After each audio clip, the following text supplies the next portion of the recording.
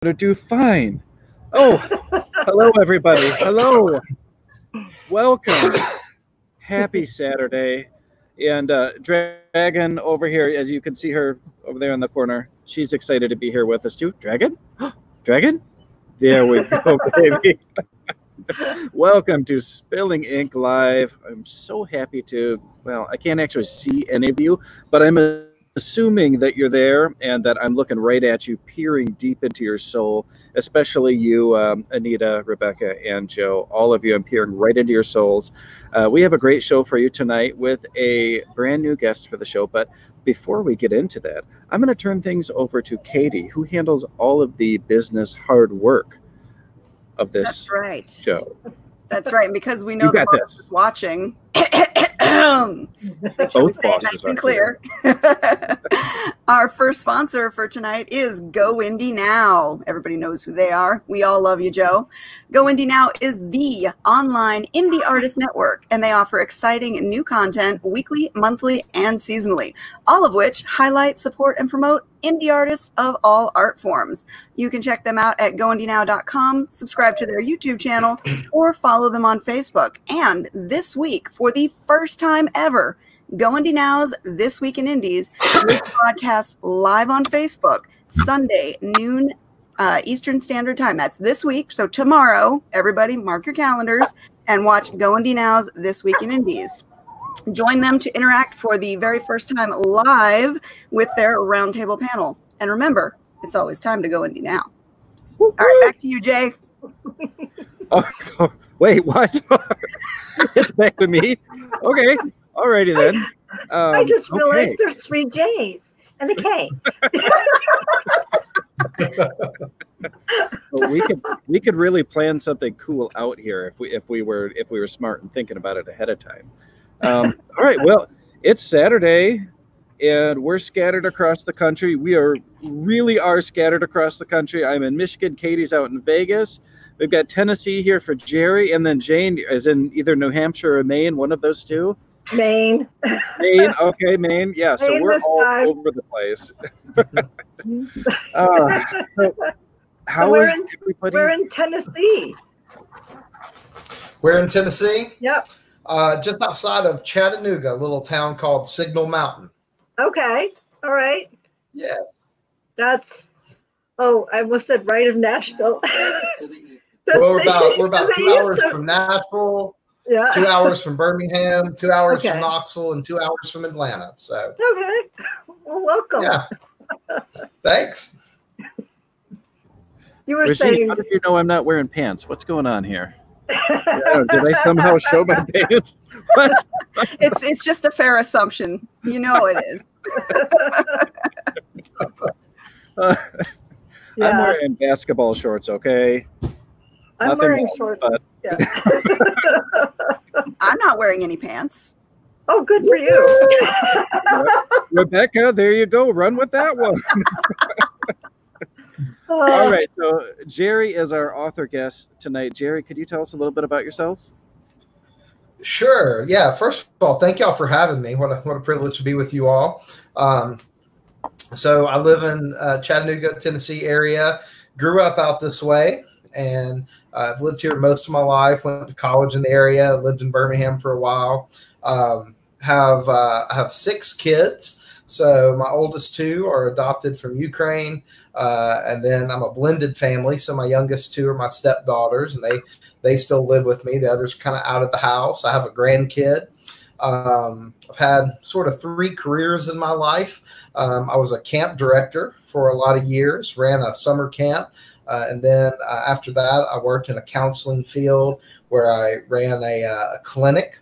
That was a lot of fun. And then my most recent rendition of a career is that I'm a teacher. So I teach middle school here in the Chattanooga area. So that's a little bit about me. I'm a volunteer fireman and like to be outside, hang out outside. A little jealous that you're doing the interview from outside. I didn't know that was an option. And I'm not technically savvy enough to fix all this computer stuff quickly and get out to my porch. So well, I'll tell you what, you should have seen my, okay, because now it's a really easy setup. you buy something on Amazon for $17 called a Wi-Fi extender, and then this magically works. Whereas the first time, I got like 30 feet of coaxial cable, dragged it across my living room, through my kitchen, out the window onto the deck, and put the router next to me. And I was like, there's got to be a better way. So, no, tech savvy, not me, but Google answers all. Although you did MacGyver that pretty well, though. It worked. Yeah. Yeah, I can just step outside. I mean, I'm in a park model trailer at the beach. So as you can see, that little slide out back there, that's our bedroom. So normally I have that closed. It's the beautiful green out the window again. Both you and Jay, I'm so jealous of all the greenery. It is nothing but every shade of brown here in Vegas. Yeah. I'm sorry. Yeah. I bet. Well, and did you guys see the chickens? I don't know if you can see them. I'll try to. Yeah. See the chickens in there? Okay. Aww. They're so happy. Fresh And eggs? no, we are not yet. Probably not for another month because they're still pretty young. But Okay. and we are not allowed to have chickens here. But we did it anyway because we're rebels, man. I was gonna say you're a rebel.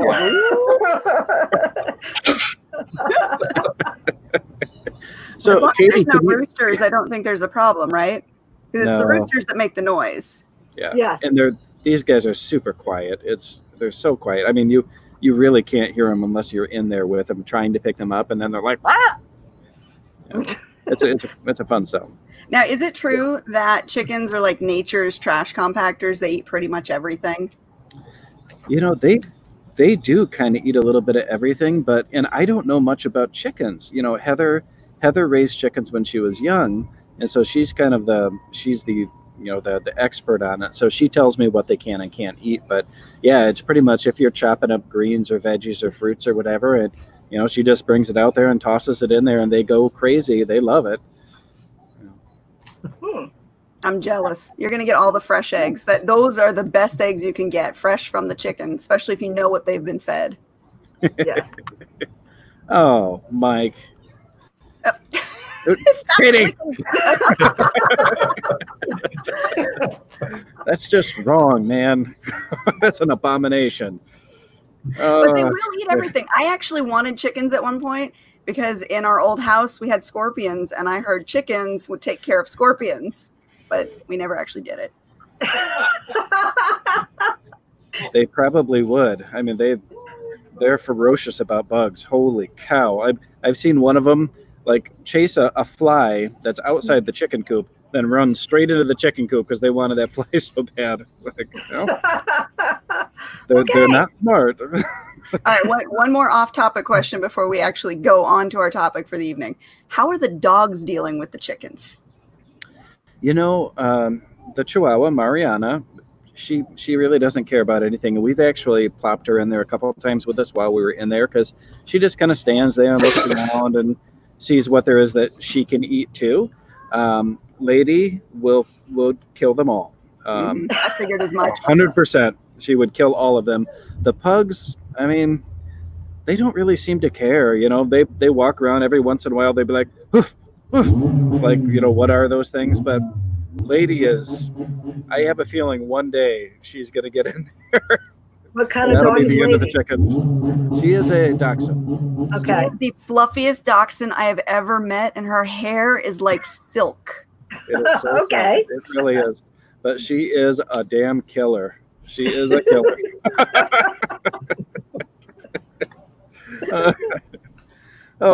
So how did we come to have Jerry on the show tonight? I know there's a relationship, between the two of you, right, Katie?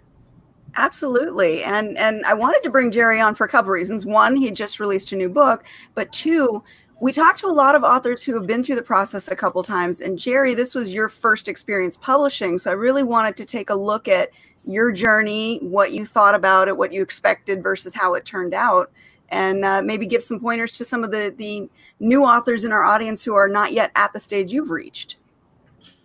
Sure. So interested in me before I know the actual answers. Well, let's start with the simple one. Yes. So what inspired you to write your book? What got you to the point of actually writing it? That's a great question. So, and I'm going to give it two answers. The first one, I was in high school, and that was a long time ago for me. I mean, that was many decades ago. I was a junior in high school, and a teacher came up to me and said, "Why are you not in my creative writing class?" And I'm like, I don't even know who you are. You know, I have no idea who you are. So, but I ended up signing up for his class my senior year. Absolutely loved it.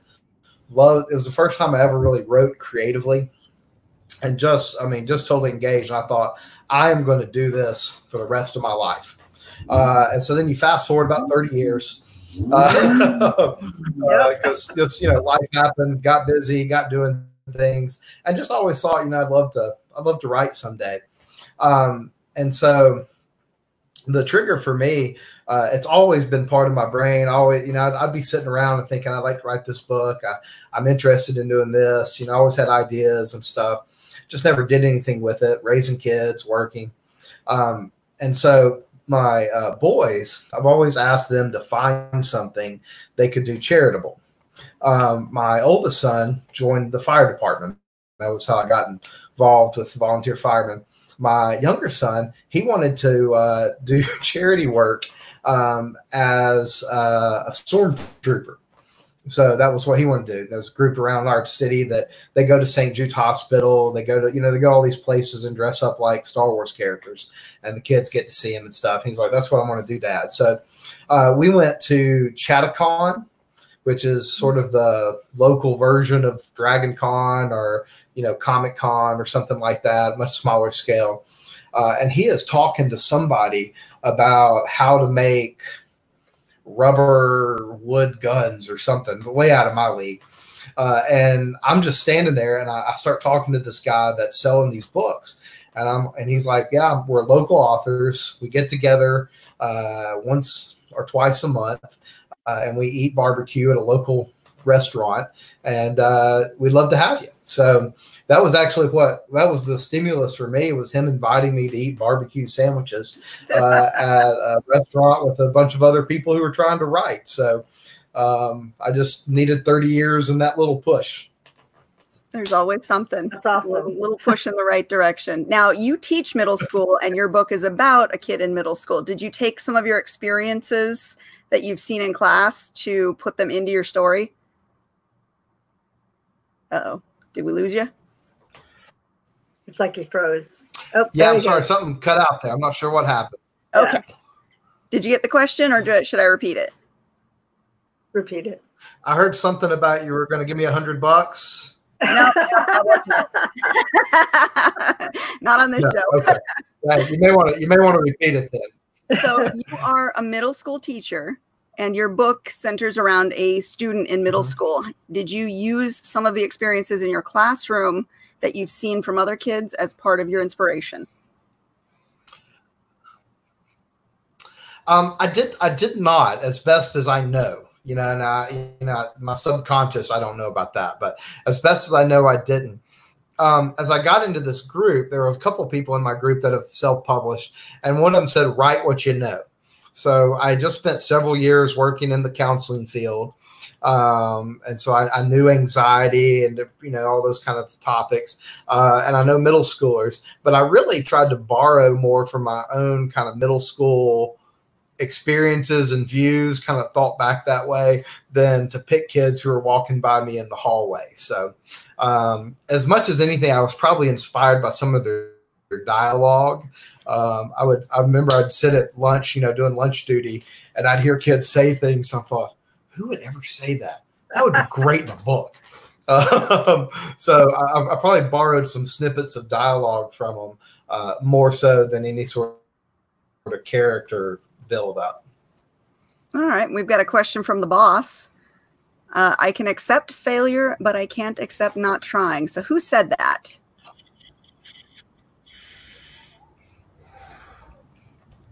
Can accept failure, but I can't accept much. It's behind me over his shoulder. Oh, Michael Jordan. Okay. Yeah, him right there, right? Yeah, Rebecca. Rebecca. I'm in my that's son's room. Rebecca, what you know, Rebecca started Rebecca. out. Yes, and yes, yeah. Before we go too much further, I want to plug something real quick while it's still on my mind because you were talking about charitable things, and I released a short story that I'm selling right now. It's called Echoes. It's very, very personal short story to me. It's not horror. There's no blood and gore in it. But what I'm doing is I'm selling that to raise money for a group called Feed the Movement, which provides food and drink to people that are out there protesting right now. So I just shared the link to that on YouTube and Facebook. So if you have a spare $2, you'd like to read a story, maybe support a good cause, please do that. Yes. And we will also put the link in our show notes at the end of the show so that people who are watching after the fact can find it as well. Cool. Thank you. Now, Jason, is that the story that I helped critique? The one with the beach and the... Yep. Oh, Yep. that's a beautiful story. Oh, that's a good one. Yeah, and the story is it's about my family. It's about my grandmother, and it's a fictional story. It's been fictionalized, but a lot of the details in that are real. They actually happened. My grandfather did pass away several years ago from ALS, and so a lot of this story was trying to sort out, feelings of grief and confusion that I've had, and feelings that I've projected onto her. That I wonder what she must be feeling, being alone now. And so that's what the story is about. It really didn't have a place to go, so it was just kind of sitting there in the cloud, and I was like, oh well, this might be a cool thing, and hopefully it'll help some people out a little bit. So yeah, so I appreciate everyone who's checking it out.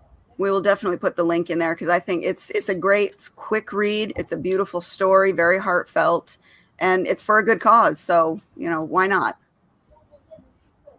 And I really would like to get a stormtrooper outfit. Yes. I want to know how to make. I want to know how to make plastic rubber guns.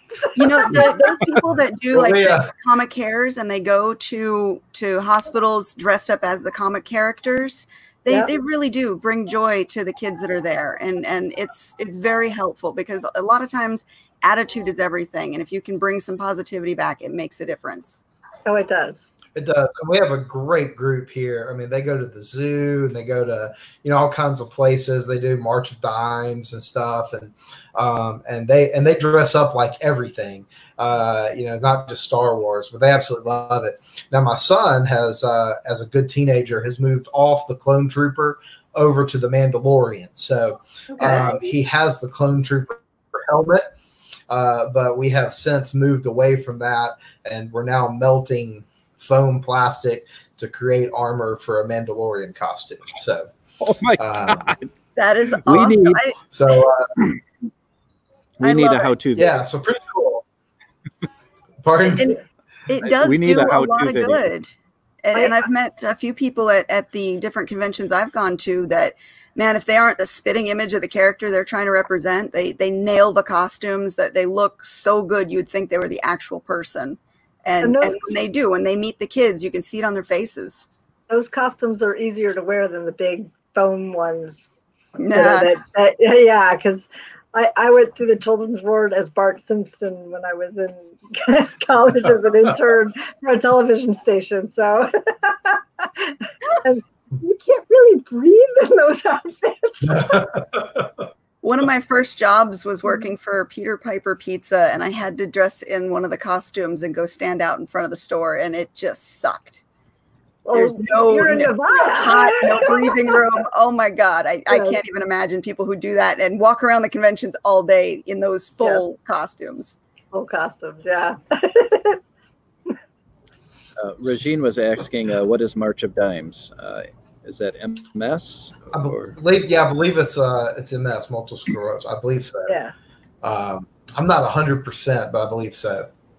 So okay, I remembered it because it was the last one we were going to do before everything got canceled, right? So, they always advertising, this is your next sign up shop, this is your next one. So it was the last one that we had an opportunity to participate in. So, but he's still building his, and I'm building mine to do it with him. But it's been it's a fun father-son project too.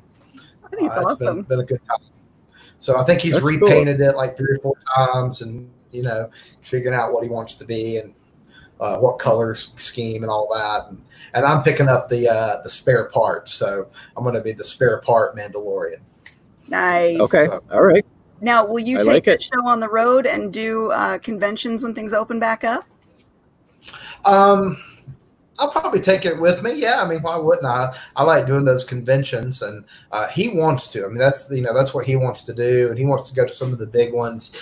He wants to make his so it's acceptable to whatever the group is. He would tell me, the Mandalorian group. Yeah, the Star Wars groups are pretty strict. And whatever. Yeah. That's right. So he wants to make his up to code. Mine, because it's the ones that he redoes, probably won't be up to code, but that's fine by me. So, anyway, yeah. But you'll still have the theme there, and that's what works. Yes. That's right. Oh, that's right. I love it. I love the Mandalorians so much. Oh my God. Hey, have any of you guys ever taken an Enneagram personality test? Is that the INFP thing? No, that's Myers-Briggs. Oh, that's Myers-Briggs. Okay. Yeah. All right, I'm gonna write this. I'm gonna write this as a comment so that people can look this up. All right. So I want you guys sometime in the next few days to take this test. It says it takes 10 minutes. Like you look at the test on your phone, it's just like a Trulicity or something like that. But anyhow, it only actually takes about 5 minutes, and it gives you a personality type. And it's much more than just a little app. I guess this is a very well-researched thing. Okay. And you can actually look up, Enneagram type for Star Wars or for Brooklyn Nine-Nine or for whatever. And it's kind of a funny way to look at it. But when I did Star Wars for me, because I'm a type 4, which is not particularly flattering, they are very artistic, but also have got some issues. That sounds like I matched with Kylo Ren and Darth Vader, and I was like, no, it's not good. It's not good at all. All right, so our assignment this week is to take it and then post the results on our Spilling Ink page. Yes. And Mike posted his Myers-Briggs. I'm ENFP. Okay. I'm INFP. Yep. I think I'm IS, and I'm ISTP, and I used to use that in my clinic all the time. So I'm certified in the Myers-Briggs. Okay, it's a great tool. It's a great tool for character development. It is. Oh yeah. Yes. Yeah. I think that I was INFJ, but I cannot remember because it's been like 10 years since somebody put that in front of me. No, that's fun. Wait, what is Julia saying over here? Oh, Julia's answering a question that Mike had asked about setting up shop at a con. How many novels would you recommend having published before doing that? And that's it's a personal question, really. You could do it with one. Okay. You could partner with other people and do a joint booth, or you can wait until you have a lot of books.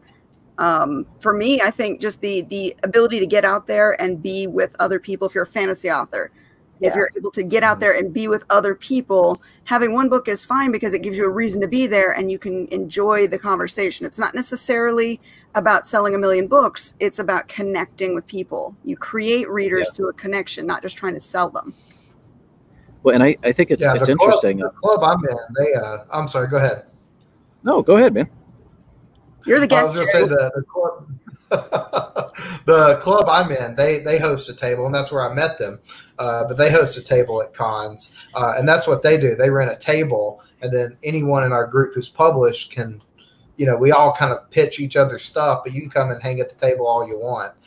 So if you just have one book, it's there, but you're at a table with a bunch of other stuff. So it's kind of a fun atmosphere. When you can be at a table with other authors, and let's say your book isn't what that person necessarily wants to read. When we do Phoenix, we have multiple types of fantasy at one booth. So it's like, okay, you don't like urban fantasy? Well, we've got epic fantasy over here. We've got young adult fantasy over here. And you can point them towards something they might like. And then everybody's kind of sharing in the wealth there. Well, and if there's something you're really interested in, Go ahead, Jerry. I was gonna say, if there's something, Go ahead, if there's Jerry. something you're really interested in, you can leave your friends and go follow it too. So that was the other, if you're the only person at your booth, you're there all weekend. So if you can share the booth with someone, then you can kind of come and go too, which I found just to be great. Yeah. All right, go ahead, Jay. No, there's a local author group here in Holland that I've never done an event with before. They're all very nice people though, and they were going to do. There's a big art in the park thing here every year, and it's of course canceled this year, unfortunately. But they were going to buy 2 tables, and whoever from the group that wanted to come and contribute could bring their books and help man the tables. And I was like, oh, that'll be a really cool thing, a nice way to split up the cost. And then, like you were saying, Jerry, that if you don't want to be sitting there in the sun for 2 days in a row, you have somebody else there to help out. But so I was pretty bummed that got canceled this year, because I've never actually gone to an expo or a convention to sell books. So I was excited to do that for once. You were supposed to go to Phoenix with us. One day we're going to get you there, Jay. One day. One day. I have to sneak you in my luggage. You will get there. I'd like to go sometime too. We need the whole Spilling Ink crew there. Yes. We were talking about coming out west this fall, but ain't gonna happen now. Look, 2021. Just focus on 2021. That way, it's just a blur. Let's do. All right, so back on topic. All right, we talked about the inspiration. So let's talk about, you wrote the book. How did you decide to move forward publishing? You chose self-publishing versus traditional. Wait, Katie. That decision. Katie, wait. What? Do you have like a cover image of his book or anything?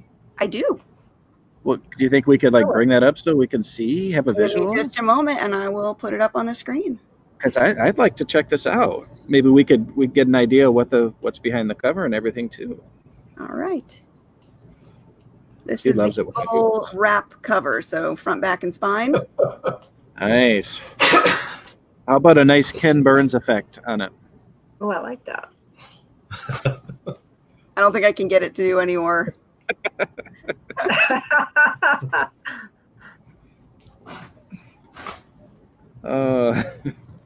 Let's see. I think I've got the. I should have the audiobook cover in this file too. 1 second. How did you get a hold of all this stuff, Katie? Magic.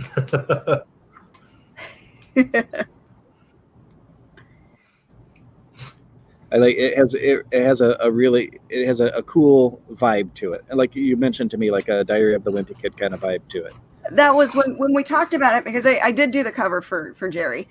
When we talked about what to do with the cover, I asked him, what kind of a book it is, what's it about, and I immediately, as I was looking at my own bookshelf, I saw the Diary of a Wimpy Kid books, and I went, that really kind of matches with what we're looking at, that style, and that's a very popular style for that age group of books. So we kind of went with that. And Jerry, you liked it, right? Put you on the spot. I did, and that's right. No, that's fine. And the artist that did the initial drawing was an ex-student of mine. So he was a student that I'd had in class, and I was constantly just barely passing him because he would spend the whole test or whatever drawing around the margins. But the art was so spectacular. I mean, just phenomenal, And so he was in high school, and I gave him a call and said, hey, this is what I'm doing. Can you make some sketches for me? And so he did several. And so they all had that kind of, they have the lines on them where he's drawn the frame of the figure and then gone back and did it. And I left them like that because I really like that sketch look for it. And so then Katie and I worked to make it into a bigger cover design, and you were able to integrate it into something that I think looks really nice. So, well, I'm glad you're happy with it. That's always the end goal. So back to the question though, how did you decide to go and self-publish versus going the traditional route? Well, a couple of things, and the biggest was, again, I was in this group and I start talking, what do you do, right? I mean, I've written the book. I'm excited. I have a manuscript, and the answer is sit on it, write, go back, re-edit it. I said, okay, I can do that. And my group was actually publishing a little anthology anyway, so that gave me something to participate in, kind of do while we were doing that, called Crazy Buffet. And came back to it, edited the story again, revised it a little bit, sent it to somebody. I sent it out to about 3 or 4 beta readers. Nobody read it, I don't think. If they did, their comments were, good job or something like that. And I really think now I can look back and go, that was my fault, because I just handed it to them and asked them to read it. I didn't give them questions. So and now I'm a little further down the path. And so I just sent a book out to some beta readers, and I gave them a set of like 4 or 5 questions and said, this is what I'm asking you to do as you read through it. But I didn't know any of that. I started reading about query letters and synopsis.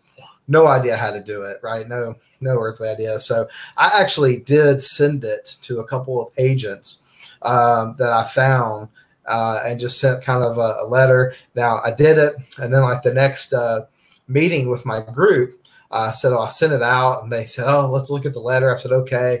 And they're like, well, don't ever do any of the stuff you did. I said, okay. That's good. That's good advice. And it was good advice.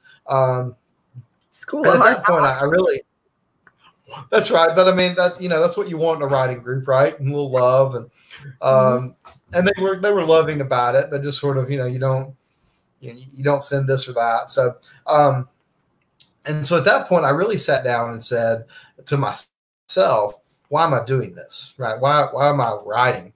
And I mean, I have a full-time job. I have a family. I've had plenty of excuses not to do this for a couple of decades. And I think one of my goals for all that was just always wanted to put a book out there and have a story that I wrote that I could, just have out there. And I said, I'd like to write more than one. But for the first one, I can achieve that goal and be pretty happy, So I have other goals I'd like to do with other books, but it really helped me to kind of break down, what am I trying to do as an author? And then to say, well, this book's not going to do all of that, right? So what can it accomplish? And I said, well, I'm going to learn from this one. And so that was when I started moving down the self-publishing route with it. Hope that makes sense. No, it does. And self-publishing and traditional publishing, one's not better than the other, but self-publishing will definitely teach you a lot of lessons, I think. I have a question for you. It's kind of related. Do any of you, when you're getting ready to take a drink and like you put the glass to your mouth, do you like touch the glass with your tongue at all? Because I touch the rim with my tongue, and I don't know why. Nobody else does. Make sure the glass is still there. I'm like, why am I looking up? Because the camera's way up here. Sorry. No.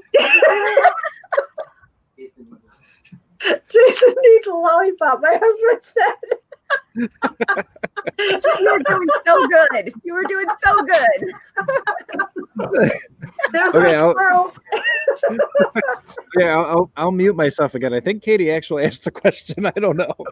Actually, we do have a question from one of our audience members, and I got to go find it. How long did it take you to write your manuscript?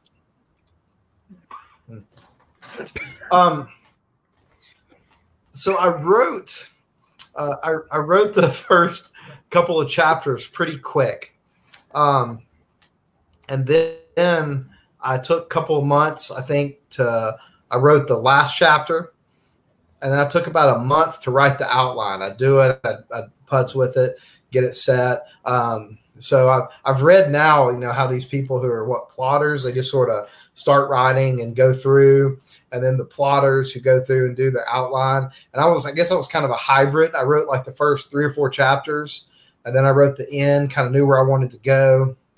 And then, but it took me probably another 7 or 8 months once I did that initial burst to get the middle stuff right and set where I wanted it. So overall, it probably took me about 9 months, maybe.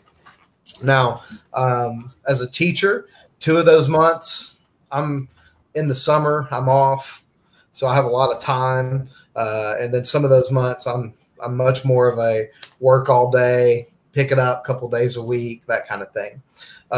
So now that I've been doing it for a couple of years, I've really started in the summer writing.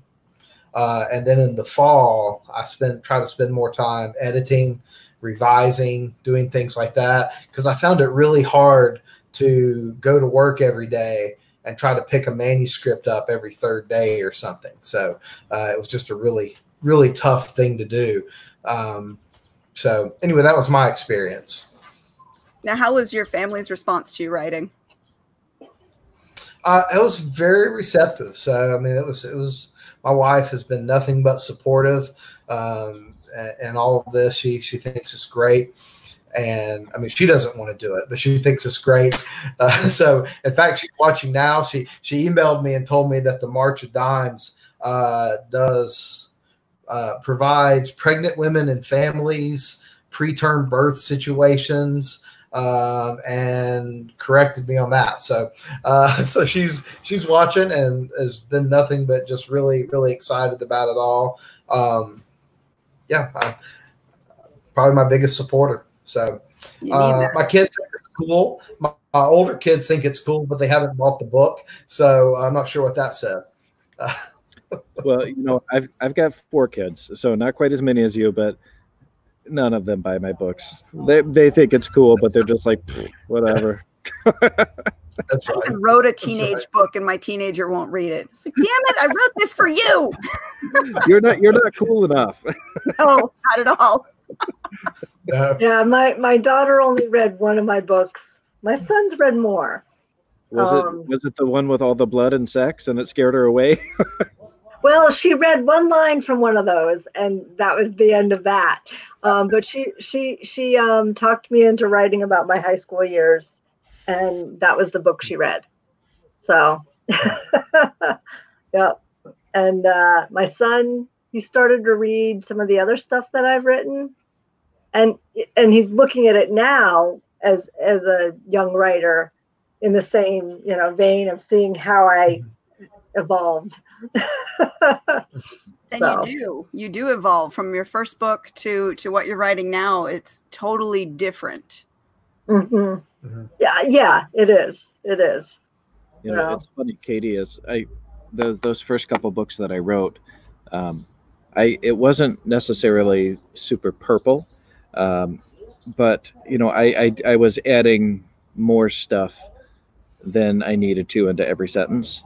And now I've gotten to the point where the sentences are so brief that the editor is actually saying, "Hey, let's add some more into these." It's like I've kind of honed this down to only the bare necessities now. I don't have that middle ground yet. I need to find that gray area. That's where I've got to go to. That's the layering, the building, and that, and then if you're staring at something and going, okay, I don't know what more I can add, put it down for a week and then pick it back up and go, oh, okay, I can describe this, or I can add this to give another sense in the, out of the senses in the book, oh, it's just visual. I need audio. I need touch. I need, sensory perceptions. So, or if you're writing and you get stuck and you feel like you can't push forward, I had to learn how to skip over, put in brackets, something, something, something, and then move on, because you'll fill it in later. But if you hit that roadblock and forget to move past it, then you get stuck there. I had to learn that too going through. Yeah. Have any of you ever listened to the Hobbies Include Writing podcast by chance? You just have all the good podcasts, don't you, Jay? Yeah. Well, this was a person who actually reached out to me a week and a half ago about coming on one of my other shows, and they were telling me about this podcast they do, and the idea of the podcast is they're writing a story and you're listening along as the story is being written, and the listeners are supposed to chime in after the episode, send them feedback. on what they thought of each passage, so that then the author can kind of change things going forward, or at least take those things into account. And I thought, well, that's kind of a neat thing. You know, it's not completely brand new, because there are many podcasts that do, you know, long form fiction type stuff. But I thought it's cool that, you know, this person is trying to make it interactive for the people that are listening too. And I was like, oh, well, that's a fun little thing. So I just started listening to that a few days ago. I was like, yeah, I kind of like this. This is fun. I don't know that I'm that brave. I don't like people to read things until after the editor's gone through it. And I was like, oh, that's just kind of a cool, different idea. Yes. Yes. Sorry. Figure out how to use the census beyond the 5. All right, somebody's gonna have to read that word because I cannot pronounce it. What? No ioception and proprioception. There we go. I know what proprioception is. The first one is Noioception. noioception. I'm not sure what noioception is. All right. Regine, you might need to clarify what noioception is, because I do know what proprioception is. Well, explain it to us then, Jay. Oh, well, sorry. Proprioception is actually something that we test for in animals that have possible spinal injuries. And it's awareness of what your limbs are doing, what your body is doing. If you know, say if I've got your finger pulled back like this and you're not reacting at all, your brain doesn't know what's happening in that hand. You've got nerve damage somewhere. But no, I don't know what the other one is. I feel kind of foolish. Come on! We're waiting. I don't have my phone to look it up. The phone's charging. See, we learn something new every day. Well, Katie, my mother-in-law finished Beneath. Did she? Did she like really it? Liked it? Yes, she's getting between. Yeah. Which is good. That's always the best news, when you hear somebody actually liked your work. Yes. Somebody outside of your realm of friends and family. Yes. I figured you would like that. That's good news. I needed to hear that today. Good news. Yes. She was excited. And I have a question for you that relates to the thing before the thing you guys were talking about. Okay. Oh, sorry. Because Regine said, figure out how to use the census beyond the 5. And me and my friend Alyssa were just talking about this today, because she was talking about fourth wall breaks. And then I was thinking, well, how many walls are there actually, and what are the walls? Does anyone, I mean, are there 6 like a cube, or are there just infinite walls out there? Where are the walls, and what are they? Wasn't the fourth wall when you directly address your audience? Yes. Step outside of the story and directly address them. But what other walls are there? That's what I need to know. I'm not sure how to describe that. I need to know this information, because I feel like something broke inside me, and I need to fix it. Oh. The only thing that's coming to my mind is that old game show. I can't even remember it now, but it's I'm trying to remember the name of it. But they have one of the obstacles. They have the doors, and the people have to run through the door. And some of them are paper, and they go through them, and then some of them are like block, and they just hit and bounce off. Oh, yeah, it's like a Japanese show. It's some Japanese show. Yeah, my kids were all about it for a while. They had like these rubber balls they had to bounce on to get to the end goal and stuff. Anyway, I don't remember. That's all I know though. Is if you just run at the door real hard, it'll let you know whether it'll break. There, that's where you know where the wall is. All right. Yeah. We now know how to find the wall. Yes. Oh, wait. Rebecca has some more information here. There's a 5th wall? There's a 5th wall, is talking to the director or editor or animator or ellipses. I have a kids book series that we read all the time that they do that. There's actually like a section where he writes notes to his editor, and his editor writes notes back to him aside from the actual story that you're reading. Oh, wait. 6th wall is the panels? Wait, what? Are we talking panels like a comic strip? Rebecca, come on. Where is Reb? Why isn't she on this show? We need her on here to explain this to me. I'm dying here. So there is a 5th wall. Okay. Okay. So that makes sense to me. The 4th wall, you're talking to the audience. 5th wall, you're talking to the director. What about the 1st, 2nd, and 3rd? What are those? Anybody? Well, if we're talking about like 3D, like becoming real, maybe the first, second, and third walls all have to do with how much of level of description you're giving. Or Okay. it's not POV, right? It's not like first, second, and third POV. I'm thinking it's got to be tied to that because that's how your narrator tells the story to the audience. Okay. That's what creates the world. Hmm. Hmm. See, I feel We'll like have to look this up Yeah, and talk about it next week. I think we should dedicate entire shows to this. Okay, hey, There we Anita, come. narrative structure.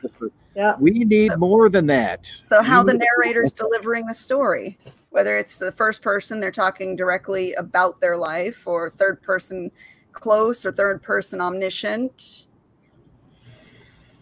Or second person. or oh, I hate second person. I know. I don't know anybody who really likes second person. Oh, gross. Wait, sorry, Jerry, your book is not written in second person, is it? Please. Oh, Second person, 15th wall. 15th wall. Oh, goodness. No, it is not. It is not. So But that'd be great if it was. I mean, a nice moment there. that's So, fine. No, so Jerry- things like that where I spent my attention on the first book was just sort of what's the norm, right? I wanted to write a book that followed some of the norms of writing.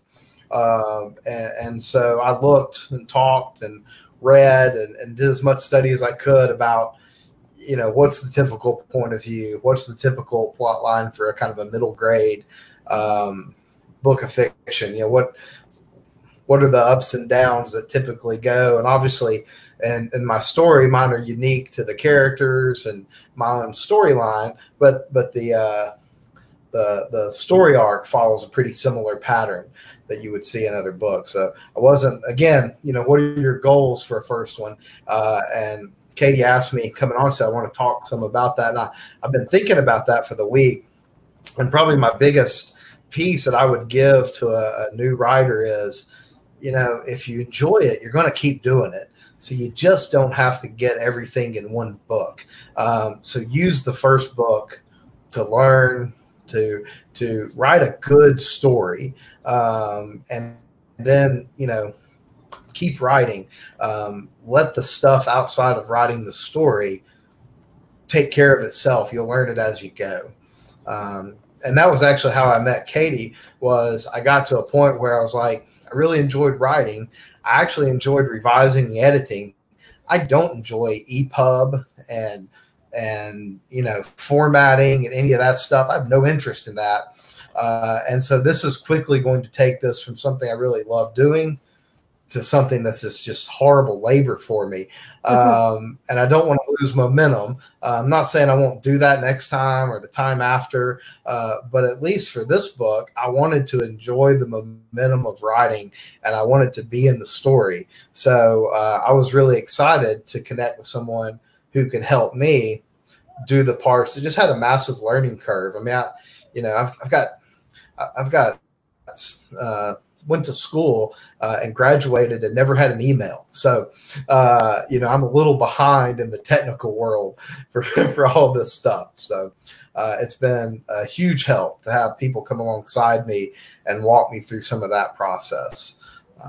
Well, and a lot of times when we're talking self-publishing, the idea is that you're doing it all yourself, but really we should call it as independent publishing.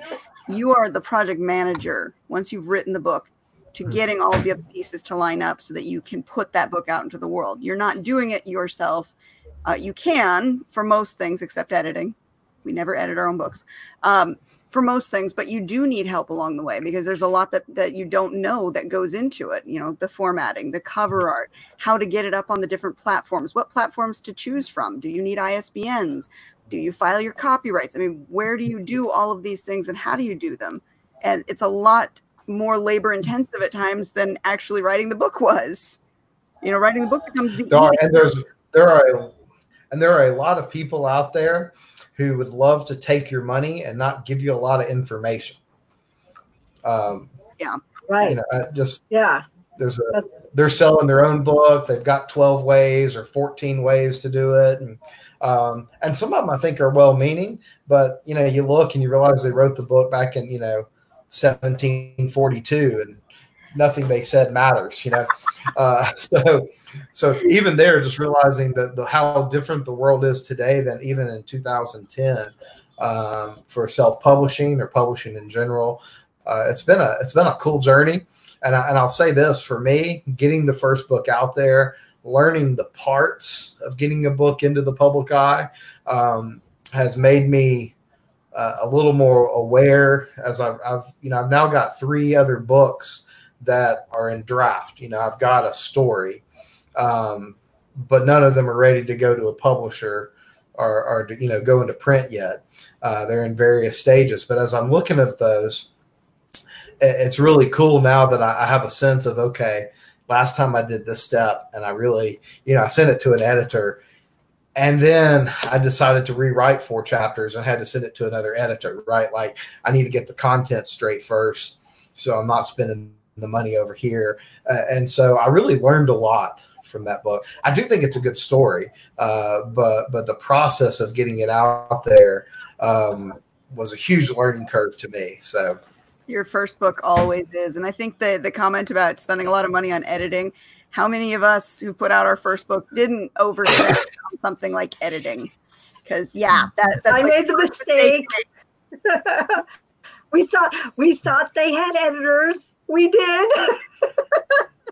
No, they did not. I know, you know what I'm talking about too. We're talking way back in the accessibility days. Yes. Yes. But yes. That's something. Go ahead, Jerry. Cheer this up.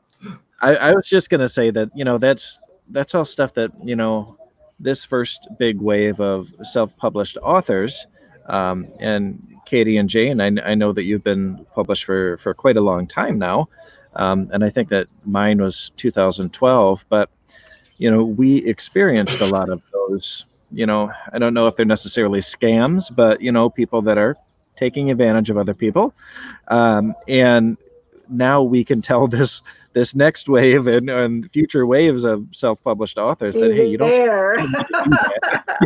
you've got to be a little bit more careful, because people will tell you what you want to hear, especially when you're excited about your book and you're like, I just want to find somebody to help me with this, and you Google it and boom, there's somebody that really wants to help you with that, and it seems great. But it's the buyer beware thing too. Just look at reviews, look at testimonials, and ask other indie authors, because most of us have been there and done that and are regretting it.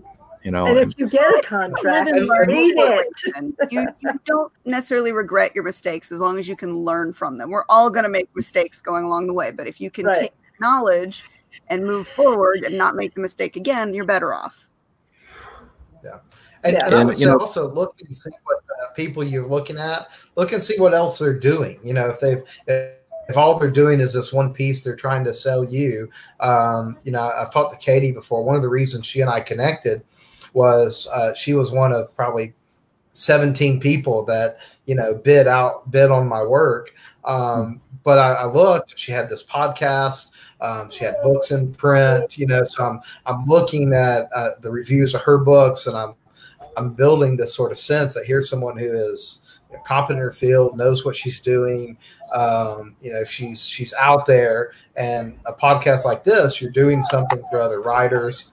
And so, it's one of those things where you can do a little investigation and kind of figure out who's been around and who's doing it for the right reasons. So, absolutely. You should vet whoever you're going to work with. And even if that means going to your author groups and saying, okay, who have you used? Because the other authors who've been there, done that, they've gone through, they've made the mistakes, and they can tell you, and they will tell you. No, and I was saved by that. We have a guy in our club who published a book through an agent, a publisher, and it was not a good experience, you know. And so his experience about that book, and he actually gets the book back, I think, next year. And he's written the second and third one, so he's waiting, you know, in that whole timeline. But that gave me a real sense of be aware, you know, be wary. I probably would have rushed in a little quicker, except that I had that, and that made me really pause and consider self-publishing, consider what I wanted to do. This is all really, really good information, but I want to bring us back to the important thing here. All right, so Julia's done a little research, but so has Regine. All right, so Julia breaks this down for us, okay? The first wall is where the character acknowledges that they are engaged in a literary device. All right. Second wall is where they acknowledge a story-like structure or plot to their life or to the day. We're talking about the Truman Show, I feel like. Yeah. So then she says, like in Community, where they do parodies of other shows. Third wall is where characters acknowledge directly or indirectly they are in a movie, show, or book. And then, okay, that's all I've got. But Regine, and I like this idea because I'm thinking of Deadpool, which I just got finished watching here.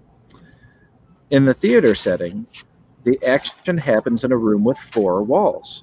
But that 4th wall is the one you're looking through at the characters. So that's the 4th wall that you break to acknowledge the audience, right? So it seems like there's a couple different interpretations here. I feel like this merits, you know, further discussion. What do you guys think? I don't know. My toe hurts. Actually, you guys keep going. I'll be right back. I know we're almost out of time. Let's see if I can catch a chicken. Break the 4th wall and ask the audience. What do you think running about around? Sorry. Uh-oh, it sounds like a dog fight. Oh. He did say the dog would eat anything. So. Yep. Yeah. Lady is she's a dachshund that is absolutely gorgeous, but she's a killer. It's always the small ones. I walk around the block with my big husky, who is the sweetest, most lovable dog in the world, and people get scared of her. But it's those small dogs. Let me tell you, those ones are the scary ones. Yeah, no, I like big dogs. I will go up to almost any large dog except for maybe a Rottweiler and say hello. I'm happy. I love dogs. Yep. It's the small ones I've found that are the vicious ones. They're the ones that, I don't know if it's little man syndrome or whatever, but like they feel a need to prove that they're there and they're dangerous. So they are just loud and aggressive, whereas big dogs are just kind of like big friendly goofs. Yeah. Oh, we got a chicken. We have a chicken situation. So this is Henry. Hi, Henry. I want to see if it does the thing where its head doesn't move when you move its body. Hello. This was my chick. This was we all got to name one, and this was mine, Henry with 2 E's. Hi, sweetie. And Henry is actually kind of the bully of the chicken coop. Oh. You go in there, and Henry's just there like, what you gonna do? Huh? This is my little buddy. They just wanted to say hi. Yeah. Oh, hi, honey. Oh, Heather's out here now. I asked her to grab a chicken, but she didn't hear me, so I just went and got them. So. Hi, honey. Dinosaur. Isn't it that the T-Rex is directly related, or is it the raptors directly related to the chicken? It's actually, this is going to, the next evolution, if I walk it enough, it turns into a raptor. It's like after 5K or something, it turns into a raptor. Okay. I'm going to give this to Heather. That was for those of you who play Pokemon Go wouldn't know what I'm talking about. Which apparently Jane does not. No. Are people still playing that game? Like, is that still a game? I don't know. It is still a game. Extra dorky people still play it, but it is fun. Okay. I mean, I remember the summer it came out and everybody was like walking into traffic to catch Pokemon, and then it kind of fizzled out after that. Yep. There she goes. Yeah. Aw. Oh, Heather's so cute. Yes, you guys. Oh, T-Rex is older. Oh, you're right, Rebecca. You're absolutely right. Of course you are. So, what were we talking about? Got the answer here. Walls, Jason. We were talking about walls. And then you ran and got a chicken. Got over. That's what I expect from Jay. Just, smile and nod. Yeah. You guys haven't met my chickens yet, so. Yeah. Thank you, honey. All right, I'm trying to decide if I have a broken toe or not. Oh, I walked into a table the other day, and at least my foot's not hurting today, just the toe. Lovely. At least it happened after the move. Yeah, it happened after the move. It happened when we were back here, and I was walking out. I was texting and walking. Do not do that, especially when furniture is not really where you leave it. It just jumps out at you. When you talk to, it jumped out at me, and at least swears didn't come flying out of my mouth. But the kids were here, so I had to, edit myself for the 2-year-old. Because they will repeat everything that they hear. Mm-hmm. Everything. Mm-hmm. So Jerry, what's the age range of your kids? I know we're almost out of time, but you said you had six. Yeah, absolutely. So my oldest, I think she's 31. They have a birthday like every year. Yeah, so I it's know. hard to keep up. But 30, and then my youngest is about to turn 13. So in fact, we're having her party tomorrow. So pretty wide range between them all. And then I have a 3-year-old grandson who's a lot of fun, and they are fun because you just hand them right back. Oh yes, so. Yes. It's like, I love you. Squeeze. Go right to mommy. That's right. Yeah, the grandkid thing is awesome. It is. Yeah, I love it. Oh. And the dog. Oh, so we are out of time tonight, guys, but this has been a lot of fun learning about all the walls. And then as a bonus, we got to learn about Jerry and his books. Yeah. So this has been good. And you got to meet my chicken. I mean, all in all, this is a great night, right? Yeah. This is Mr. Sparkles. Yeah. Hi. Say hi, everybody. I'll have the better camera. Aww. I will. It's on my list to bring back. Yes, next week you'll have. Thank y'all so much for having me too. Yes. Jerry, before we go, tell us where we can find your books. Okay, so you can find it. It's Jam Sessions, and then you can look under my name. Otherwise, I think you end up buying a jazz album. But it's wherever books are sold. So it's on Amazon, but it's also on Indie Books. But you can get it through Nook or Apple. We can get it through Kindle. So it's out there in almost every venue, thanks to Katie's help. And so it is highly available. But Jam Sessions, and then my name, Jerry Harwood, are the subtitle Jam Sessions. Sometimes in middle school, the best you can do is survive. So, and we will make sure to put that link in our show notes. So after the show is concluded, within about 5 minutes or so, the notes will go up. So if anybody's looking for his book, great gift idea for the middle schooler in your life, check those notes afterwards, as well as check the notes for Jay's book, which is at Three Furies Press. And what was the donation it's going to, Jay? It's going to Feed the Movement Charlotte. And that's a small group of people who are providing food, drinks, and snacks to people that are out protesting or doing jail support. I just posted the link again to Facebook and YouTube there. It's only $2. It's a short story, and every penny goes to that cause. Thanks to Three Furies Press for allowing that to happen. Yes, thank you. And speaking of Three Furies Press, our second sponsor is the wonderful Rebecca Jonesy. She's the author of Realistic Fantasies, both sexy and killer. And we will also have links to her books up on Amazon, as well as her personal webpage. Definitely check her out. She is the the resident cattle prodder at Three Furies Press, and one of our bosses over here. So, got to give BDSM master. Half master. Mistress. Yes. Yes. Mistress Becca. All right. Well, thank you for joining us, everyone. Please like or subscribe or share this video around. We love the attention, of course. Not me. I mean, I am so introverted, but Katie can't get enough of it. So just do what you can for her. But from all of us at Spilling Ink and the great Mr. Sparkles, the largest pug on earth, have a good night. We'll see you next week. See you next week. Guys, thanks for watching. Thank y'all for having me.